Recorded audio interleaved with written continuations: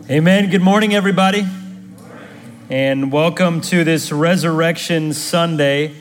Would love for you to turn in your Bibles, please, if you have one, to Isaiah chapter 53. Isaiah chapter 53. And that's where we'll be this morning. If you don't have a Bible, please grab one in the seat pocket in front of you. There's one also in the back of the room. We'd love for you to take one of those and follow along as we look at the scriptures. Isaiah 53 is where we will be this morning. And we're really glad that you're here and glad that we get to celebrate this together.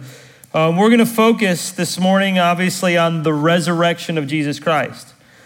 Every Sunday here at the Field Church, if you've been with us for any length of time, we are continually focused on the crucifixion. We're continually focused on the resurrection. As we preach verse by verse sequentially through the Bible, that is the essence of the entire storyline of Scripture. That God has made a plan, a redemptive plan, to save sinners through the death of his Son. From Genesis to Revelation, that's the story. That's the plan. That's what God is doing. Every book and every part, every portion along the way in the scriptures is somewhere along the way of God's redemptive plan.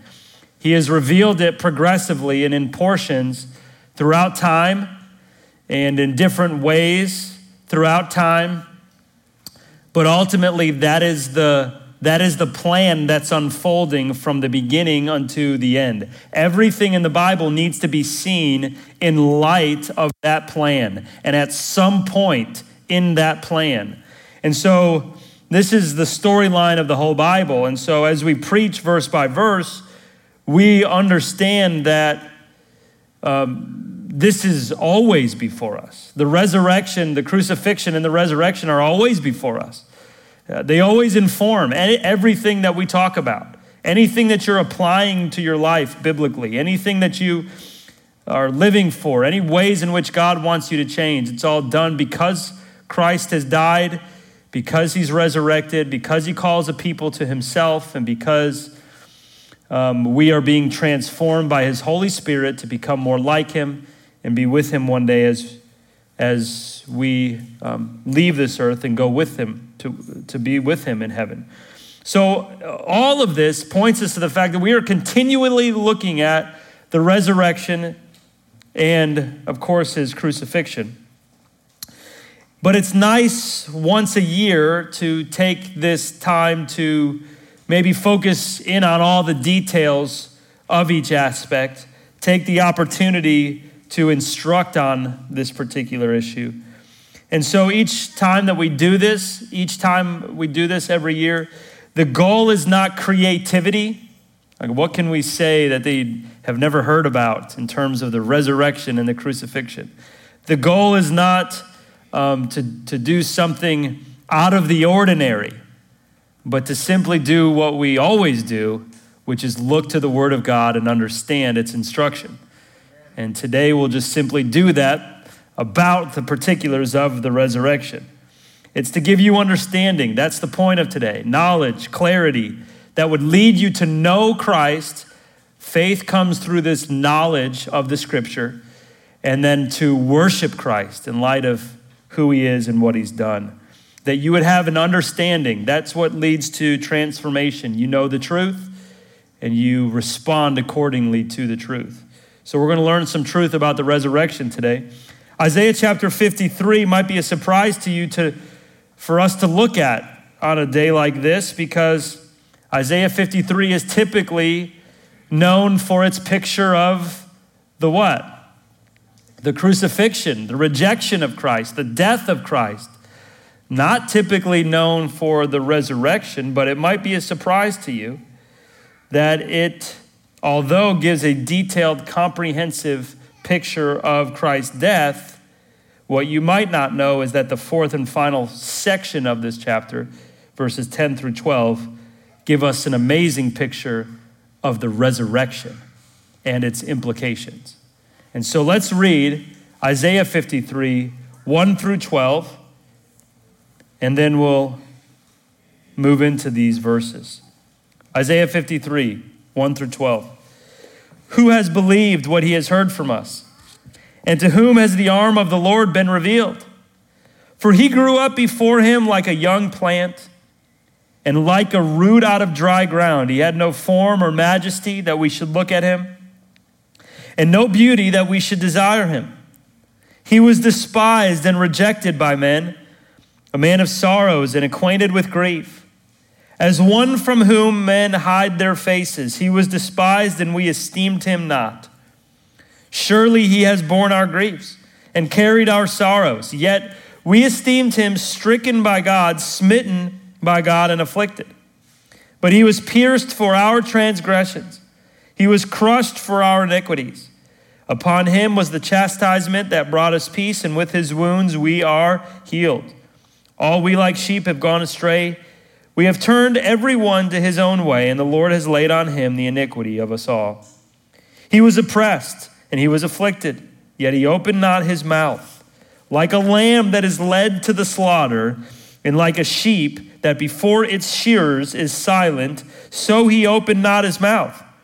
By oppression and judgment he was taken away. And as for his generation, who considered that he was cut off out of the land of the living, stricken for the transgressions of my people? And they made his grave with the wicked and with the rich man in his death, although he had done no violence and there was no deceit in his mouth.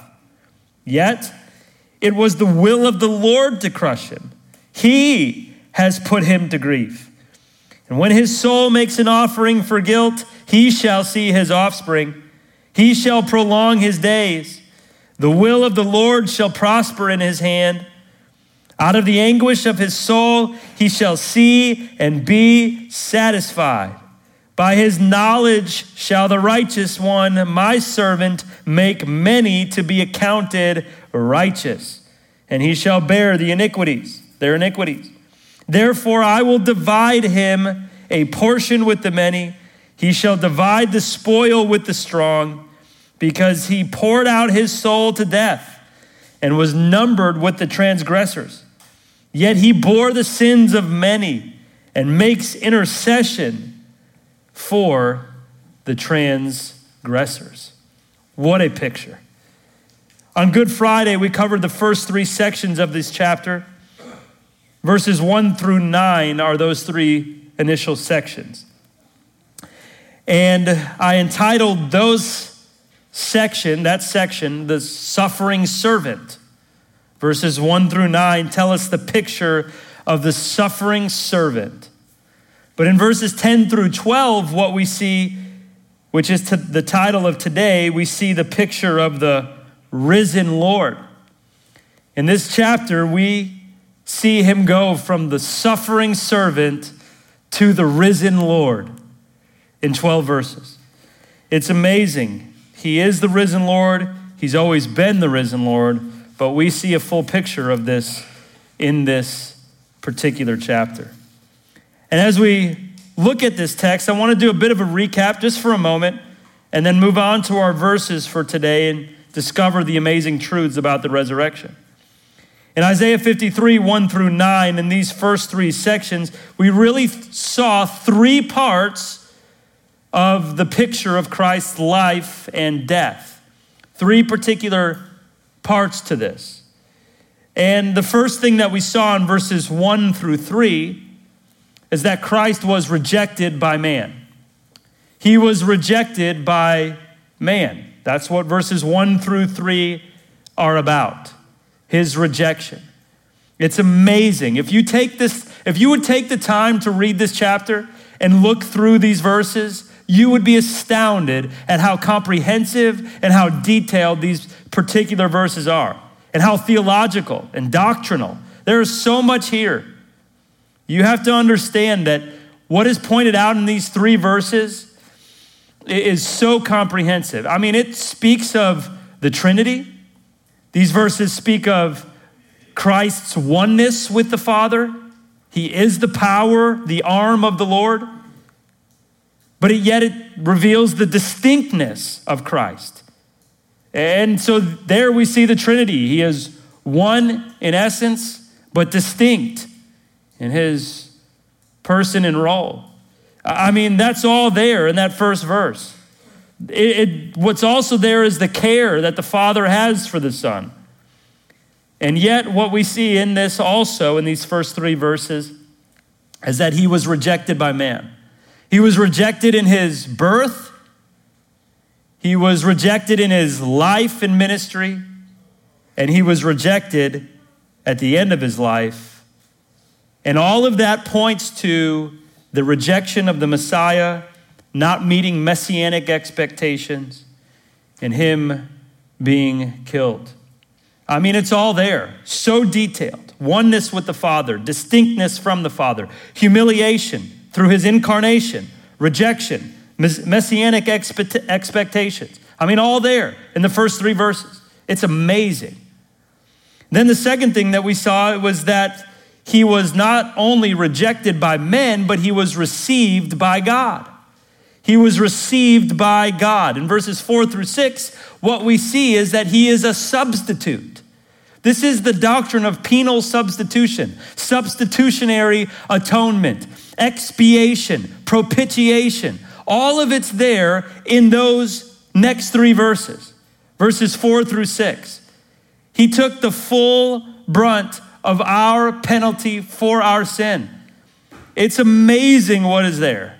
It speaks in detail of what Christ endured. It also speaks in detail of what he died for. It speaks of our nature of sinfulness. It speaks of our law breaking in our sinfulness. It speaks of our choice in our sinfulness. And it speaks of the effects of sin. And all of this was paid for by Christ. The effects, the nature, the breaking of God's law, and the choice. We are guilty through and through. That's what these verses speak about. It's amazing. The grief and the sorrow, the effects of sin, the iniquities, the iniquities, the nature that we have of sinfulness, the transgressions, the law breaking. And then like sheep, we have chosen to go our own way. All of this points to this incredible picture of our depravity, And yet Jesus has carried all these sins. He was pierced for these sins. He was crushed for these sins. His wounds were brought about for these sins. And it made peace with God. Listen now, these verses, those next three verses, verses 4 through 6, are substitution. God was satisfied for Christ to take our place. Penal substitution, that's legal, right? Propitiation, a wrath-satisfying sacrifice. He went in our place. Expiation, meaning he took our sins away. All of it's there. It's incredible, this substitution. We needed somebody to take our place for God's wrath to be satisfied, for someone to bear the penalty for sin, to maintain God's justice and yet justify sinners. And Christ did it all. It's incredible. It's incredible. And then we move into that final section, verses 7 through 9, the third section, the final from the other night. In verses 7 through 9, what we see is that Christ remained obedient. And so what we see here is the willing sacrifice. Unlike the sacrifice of animals in the Old Testament, they didn't know what they were doing. But our sin is willful. We need a willing sacrifice, one who takes our place by his choice, who has eternal capacity to bear the weight of sin, infinite capacity to bear all sin for all time for anyone who would repent and believe in Jesus Christ. And he does this, and he does so willingly, obediently. You see that these verses are incredible in verses 7 through 9 because it speaks of his willingness, his trust in the Father. It speaks of his trial. I mean, this is detailed. Verses 7 through 9, there is so much detail here. It speaks of his trial, his unfair trial. It speaks of his position before the people, that all the Jews were unsympathetic to what he was doing. The leaders put him on an unfair trial, and the people were unsympathetic to his state. I mean, it's all here. By oppression and judgment, that's a legal term. Its justice was being done, yet it was oppressive. It wasn't right. It wasn't fair. His generation, no one considered that he was making a payment for their sins. They were unsympathetic to his situation. They made his grave with the wicked. It goes on then to his death and his burial. His death and his burial, right? And then it ends, look at verse 9, on his sinlessness. Look at that. And so detailed too. It says, although he had done no violence, that's action. That's action. There was no deceit found in his mouth. That's words, but we know from the scriptures that out of the overflow of the what? Heart, the mouth speaks. So that's heart and mouth. So actions, heart, mouth. Sinless. Perfectly sinless in all aspects. I mean, this is incredible. This is Jesus Christ who paid the penalty for sin. There is so much doctrine here. You could spend forever in this chapter and not exhaust it. He was the acceptable payment. He was voluntarily taking our what? Place. Now, many have said that this chapter is more comprehensive than any other place in the entire Bible about Christ and his work, even the New Testament. Isn't that incredible? Some people call it the fifth what? Gospel. Or the first one because it was earlier, right? Now, listen, you might say, okay, all this happened Friday. What does this have to do with Sunday?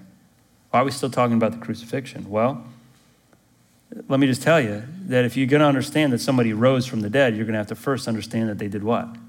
Died, right? So we don't isolate this thing. That's out of proportion with biblical Christianity. You can't isolate stuff like that and just try to talk about one aspect without the other. It doesn't work like that. So we must understand that if we're going to have a resurrection, we first got to have a what? A death. And that is indeed what happened. And we've established that this far. Good Friday, we established that through these first 9 verses. Well, now that it's established, we understand that Jesus Christ, the Son of God, was truly dead. He was incarnate. He was rejected. He was murdered. He paid the penalty for sin, though he was totally innocent. But there's another piece to this story, isn't there? There's another piece. There's a missing piece, another doctrine here. And that is that Jesus Christ, the Messiah, rose from the dead. So let's look at it. Let's look at it. We got our 4th point here, that Christ realized God's plan. He realized God's plan, verses 10 through 12. Meaning he accomplished it. He fulfilled it. He finished it. He caused it to come to pass. He fulfilled God's plan. Verses 10 through 12. Let's read them again. Yet it was the will of the Lord to crush him. He has put him to grief. When his soul makes an offering for guilt, he shall see his offspring. He shall prolong his days. The will of the Lord shall prosper in his hand. Out of the anguish of his soul he shall see and be satisfied. By his knowledge shall the righteous one, my servant, make many to be counted righteous. And he shall bear their iniquities. Therefore I will divide him a portion with the many. He shall divide the spoil with the strong, Because he poured out his soul to death and was numbered with the transgressors, yet he bore the sin of many and makes intercession for the transgressors. This here is a picture of the resurrection of Christ, the ascension of Christ, the exaltation of Christ, and the eternal reign and rule of Christ. All of this precipitated by the resurrection. You got to notice this. Now, I want us to notice that these verses are also not on an island. They look back and they look ahead. They are constantly referring to the death, and they're constantly looking forward to glory. Again, that's what you would expect. The resurrection does not stand alone. You can't talk about the resurrection without talking about how amazing it is in light of the fact that Jesus was really dead.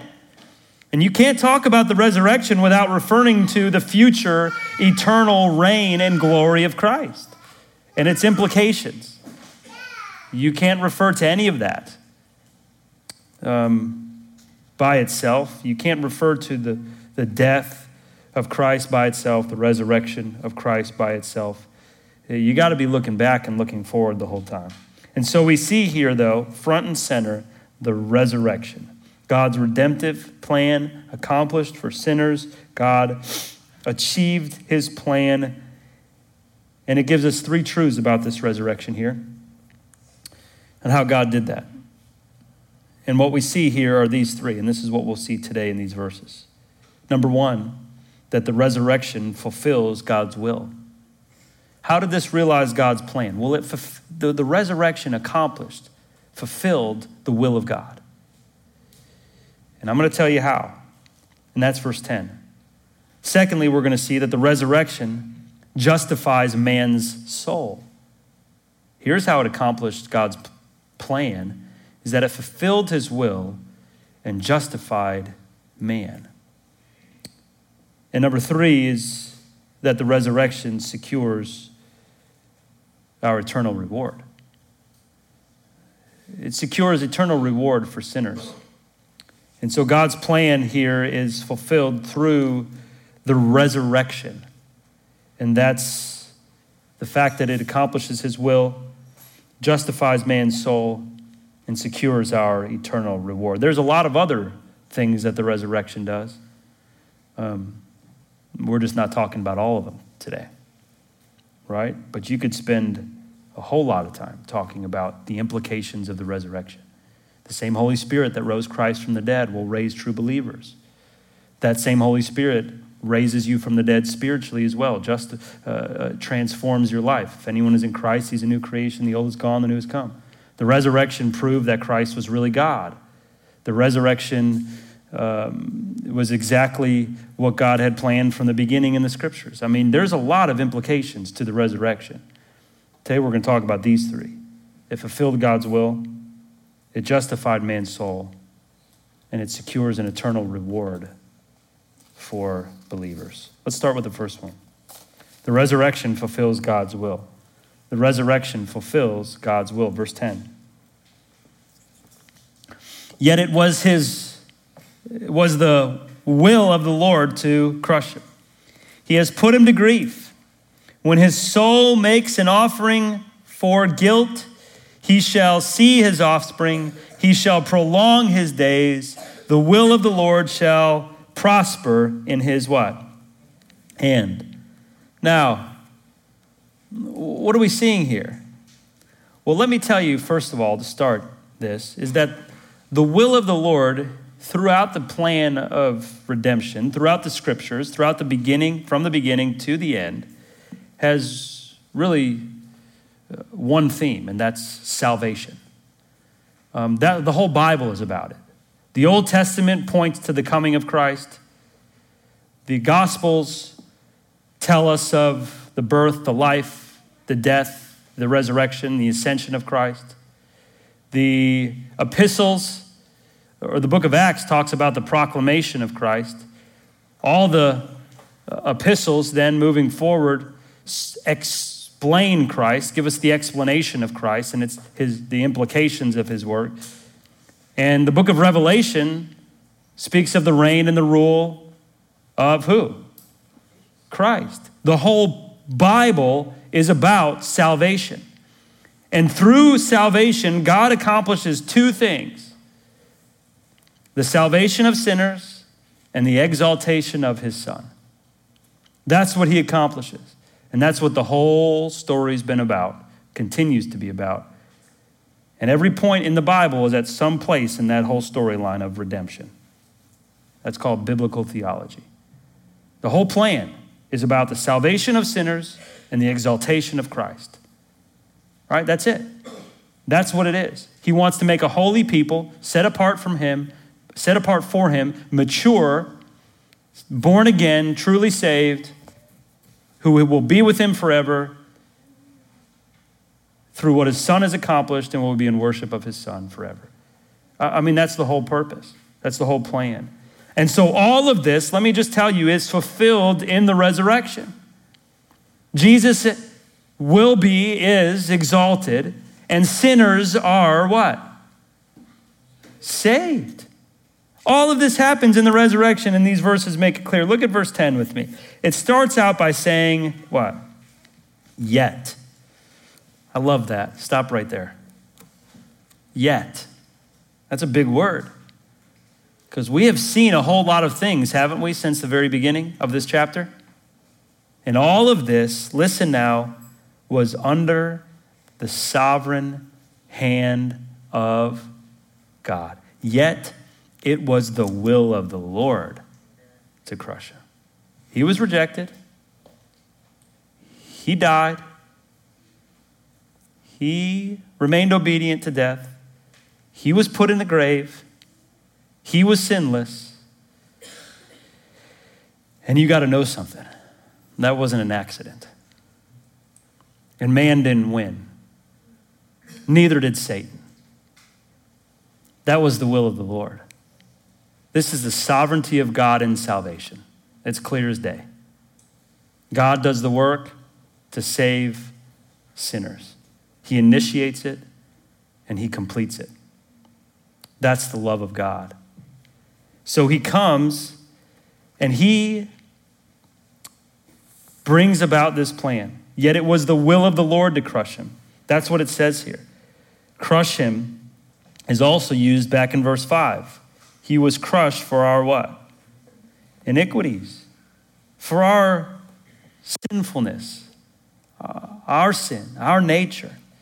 Though he wasn't sinful, back in verse 9, at the end of verse 9, he was crushed for our sin, right? Our iniquity.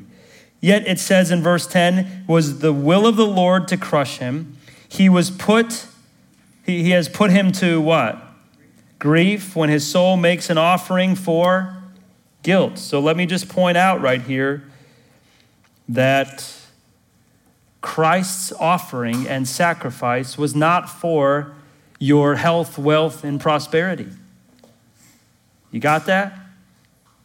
It was for what? Verse 10, guilt. The whole reason that Jesus died was because man had no way of being made right with who? God. It's because of the guilt that you have standing before God. It's because of sin. The reason why Jesus died was to take away and pay the penalty for what? Sin. So that's clear. He was put to death for guilt. But what's also clear here is God's sovereignty. This is amazing. Look at this.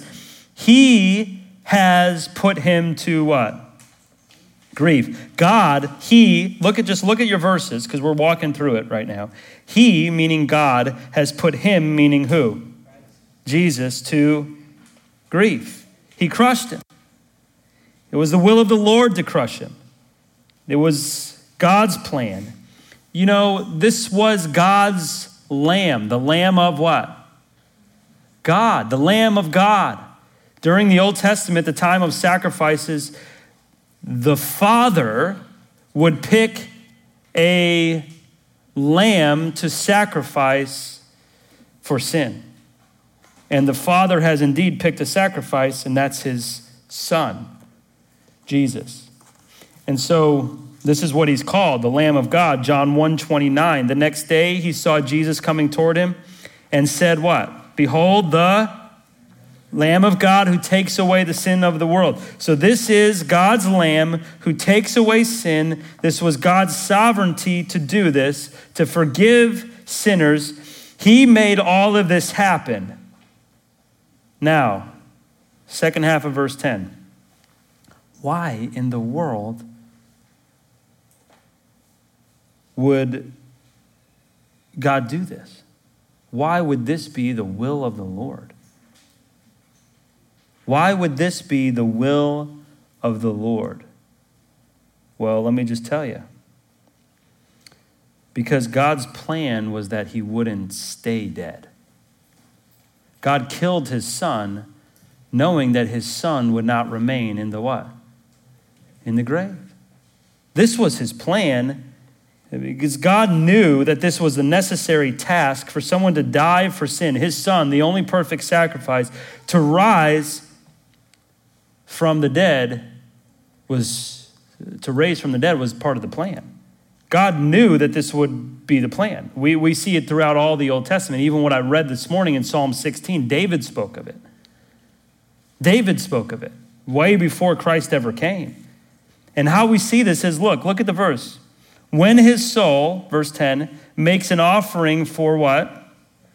Guilt, which is the reason why Jesus died, he shall see his what? Offspring. He will see his offspring. Let me ask you this question.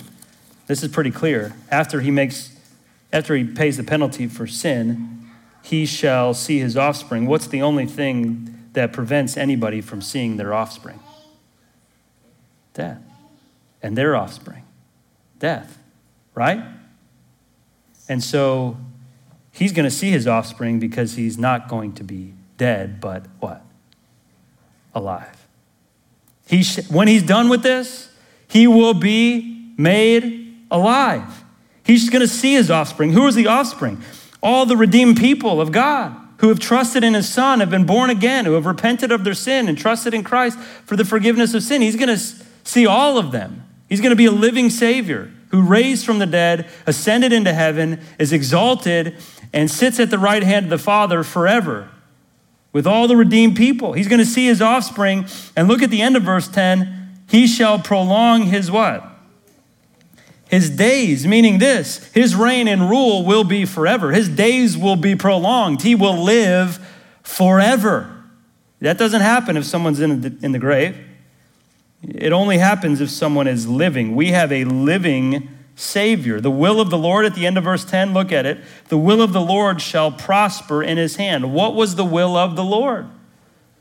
To exalt his son and save who? Sinners. And that's going to be happening. It's happened. It will happen. It will continue to happen. It will prosper. It will be successful through Christ, because Christ will raise from the dead. After he's crushed, after the sovereign God has put him to death, after he's paid the price for sin, he will raise from the dead. He will have a redeemed people with him forever. He will be eternally alive and remaining. This will of the Lord to save sinners and exalt his son will happen. This is the plan. He will reign forever. And this was the plan. You understand that what we've seen as we've walked through the book of Luke, can you guys remember this? As we've walked through Luke, as we finished the Jerusalem journey narrative and entered into the Passion narrative, which is the last week of Jesus' life, and then the ascension and the resurrection. But as we finished that journey narrative, remember Jesus was talking and teaching a lot about the topic of what? Salvation, right? And so at the end of that, Jesus speaks about his rejection, his suffering. He says this in Luke chapter 18, verses 31 through 34. He says, and taking the 12, he said to them, see, we're going up to Jerusalem, and everything that is written about the Son of Man by the prophets will be what? accomplished, he will be delivered over to the Gentiles, will be mocked, shamefully treated, and spit upon. And after flogging him, they're going to kill him, and on the third day he's going to rise. But they understood none of these things. This saying was hidden from them, and they did not grasp what was said. What is being pointed out here is that the Jews could not figure out how they would have a reigning Messiah who lived forever, because that's what the Old Testament said would happen, and yet that he was being rejected and that he was heading towards his what? Death. How could that happen? How could you have a forever reigning Messiah and yet here right now he's being put to death? What they didn't understand was that he was going to what? Raise. That he was going to raise from the dead. This was always part of the plan though, because as I told you, even David talked about it, right? Acts 2 tells us this. Peter, speaking of David, said he foresaw, this is right after he quotes Psalm 16, that his body would not see corruption, that God would not abandon Jesus' soul to Sheol, meaning he would rise, he wouldn't stay in the grave. Peter, interpreting what David was speaking about, said this, he foresaw and spoke about the resurrection of the what? Christ. That's who David was talking about in Psalm 16. This was part of the plan. When he paid the price for sin, he would raise from the dead. This was the fulfillment of God's plan for the exaltation of Christ and the salvation of sinners. That was the plan. And so let me just tell you this. What we see here is he fulfilled God's plan. And the plan of the Lord, the will of the Lord, is going to prosper in his hand. So through Christ's resurrection, think about this for a second. Just think about this. He fully completed God's plan for salvation. Any one of you in this room can be saved from your sin, forgiven, made right before God, live forever with God because Jesus rose from the dead. And if you know Christ, the only reason why that has been accomplished on your behalf, that you've been born again, saved, redeemed, transformed, are being sanctified, and will be with God one day forever, is because Christ fulfilled God's will to bring about salvation for sinners and the exaltation of his Son. Praise God. What we see next, though, and this points us to even more, is that the resurrection not only fulfills God's plan, but it also, and God's will, but it also does something else. It justifies man's soul. And we've really talked about this quite a bit already, but we're going to see more here. Read verse 11 with me. Out of the anguish of his soul he shall see and be satisfied. By his knowledge shall the righteous one, my servant, make many to be accounted righteous, and shall bear the iniquities, and shall bear their iniquities. So just read this and follow along. Let me tell you what's being spoken of here. Out of the anguish of his soul, giving up his Son, God the Father giving up his Son. Out of giving up his Son, he shall see and be satisfied. Whose satisfaction is that speaking of? That's speaking of God's satisfaction. What that means is that God was satisfied with the payment of who? Christ. He was a substitute. Your sin demands punishment, and death is the punishment. And when Christ died, he had infinite capacity, eternal capacity to bear the sin of every person who would ever believe in Christ. And when God saw that sacrifice, God was satisfied. His wrath was satisfied. He's the just. He upholds his justice. And he's also the what? The justifier. Right? The justifier. The one who satisfies his own wrath so he maintains his justice. And while at the same time, the penalty is paid and we get life. And he did so with his Son. That's called justification. The fact that God's wrath was satisfied on behalf of sinners, and now sinners can be made righteous before God. So what this proves here is that God was satisfied with Jesus' payment. And the way in which we know God was satisfied with Jesus' payment was what? Through the Resurrection. Listen now, if Jesus stays in the grave,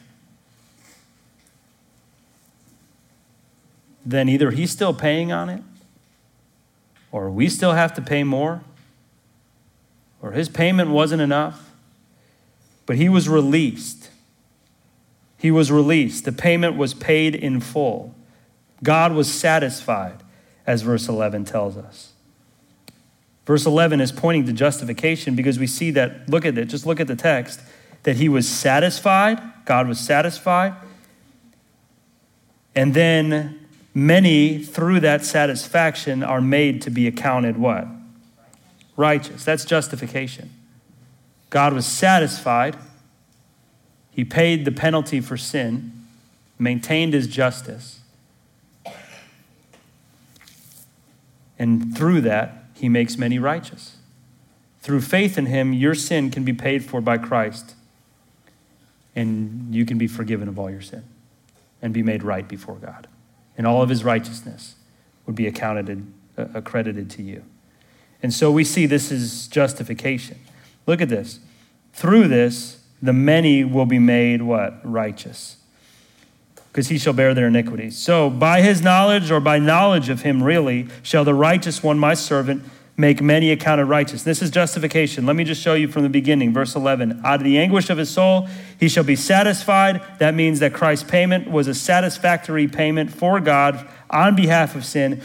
By knowledge of him, that is through faith, the righteous one, my servant, shall make many to be accounted.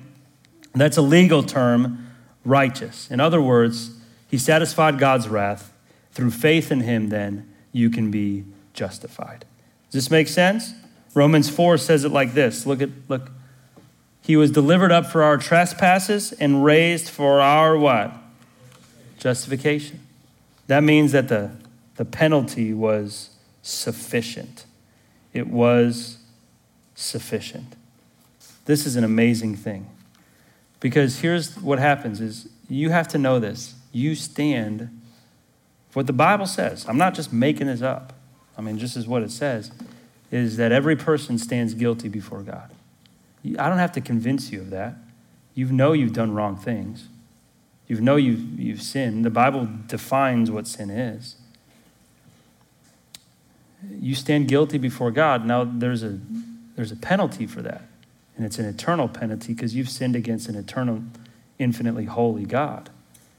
And that penalty is separation from him forever. I mean, that's just clear. That makes a lot of sense. And so God, in his loving kindness, by his own initiative, comes and maintains his justice. He can't just let sin slide. He would be unjust. He would not be a good God. He wouldn't be holy.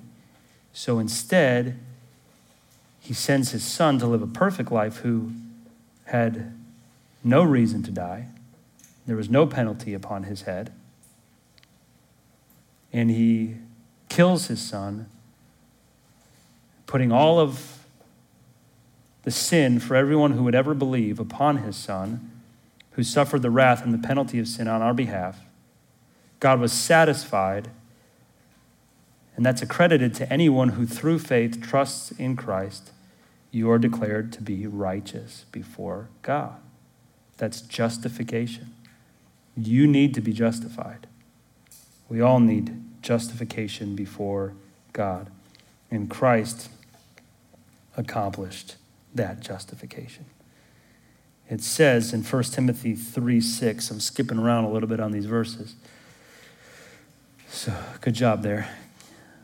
Great indeed, we confess, is the mystery of godliness. He was manifested in the flesh, and he was vindicated by the Spirit. Look at that. He was vindicated. That means he went into the grave for sin, and yet the Spirit of God released him because his payment was sufficient. That's proven through the resurrection, that he paid the price. And so we are justified. Let me ask you this question. Do you believe that? Do you believe you need to be justified before God? That it was accomplished through the resurrection. Now there's a third thing here, just for time's sake. Let's move to verse 12 here. And there's a big word that starts verse 12, and it's what? Therefore. Now, the word therefore is always there for a reason, and whenever we see the word therefore, we always ask, what is it? What? Therefore. Well, here is the result of all of this. Here's the result of his paying, listen now, paying the penalty, yet rising from the dead, eternally reigning, the will of the Lord prospering in his hand, exaltation of Christ, salvation for sinners, the satisfaction of God, his wrath being satisfied, faith making sinners justified and accredited to them, to their account righteousness, accounting them righteous. All of that points to an exalted, reigning, victorious king. Therefore, because of all of this, I will divide him a portion with the what? The many. Meaning this, he's going to reign and rule in heaven with all the redeemed people surrounding him. And we are going to be the co-heirs with Christ. This points us to the resurrection securing our reward, our eternal reward. We will be co-heirs with Christ.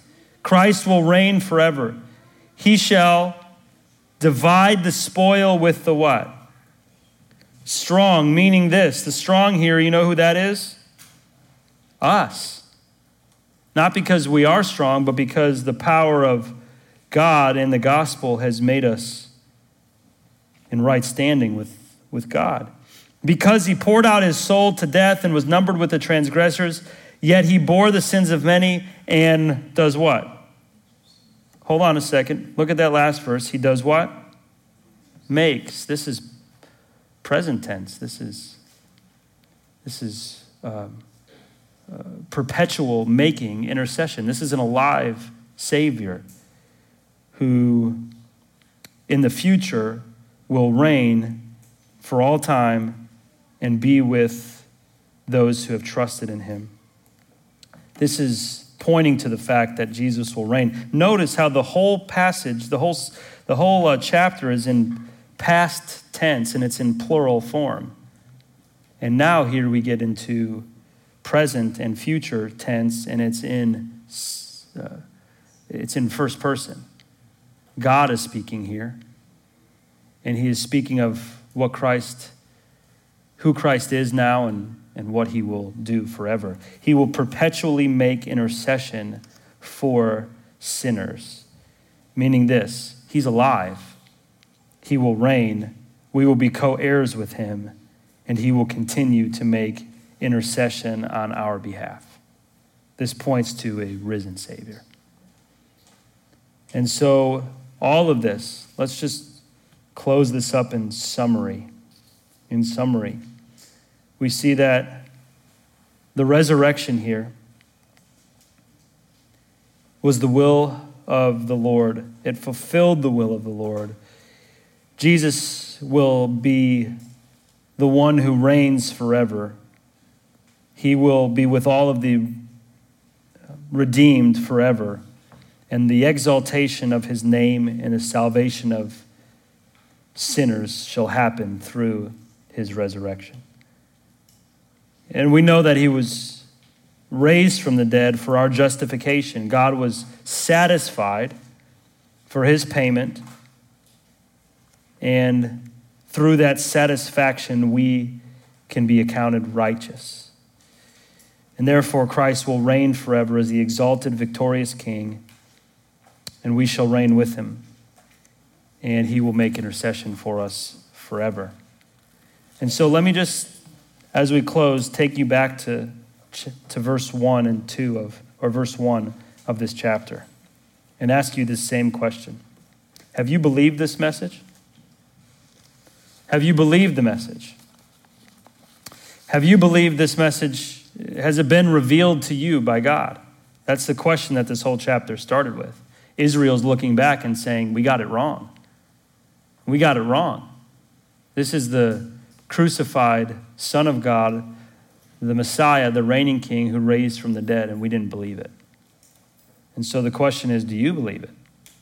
Has it been revealed to you through God's revelation in his word? My hope is that you would trust in it and live for it. Let's pray.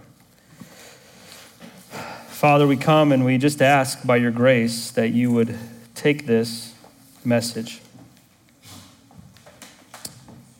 and that you would use it for your glory by your grace, that we would be a people who live in light of the resurrection. Thank you for all that you have done for us, that Jesus has died for us, that this fulfilled your plan. The plan was always for him to raise from the dead. This was always part of it. You always knew what would take place. This fulfilled it to execute your plan from the beginning of Scripture to the end, the exaltation of your Son and the salvation of sinners. Thank you, God, that this resurrection points us to the fact that we can be justified and your wrath satisfied. We can be declared righteous because our sin can be paid for, and we can be forgiven. No more guilt, and God, that the payment can be accredited to us, accounted on our behalf. And God, I thank you that because of all this, we know that we will reign with Christ and be co-heirs with Christ.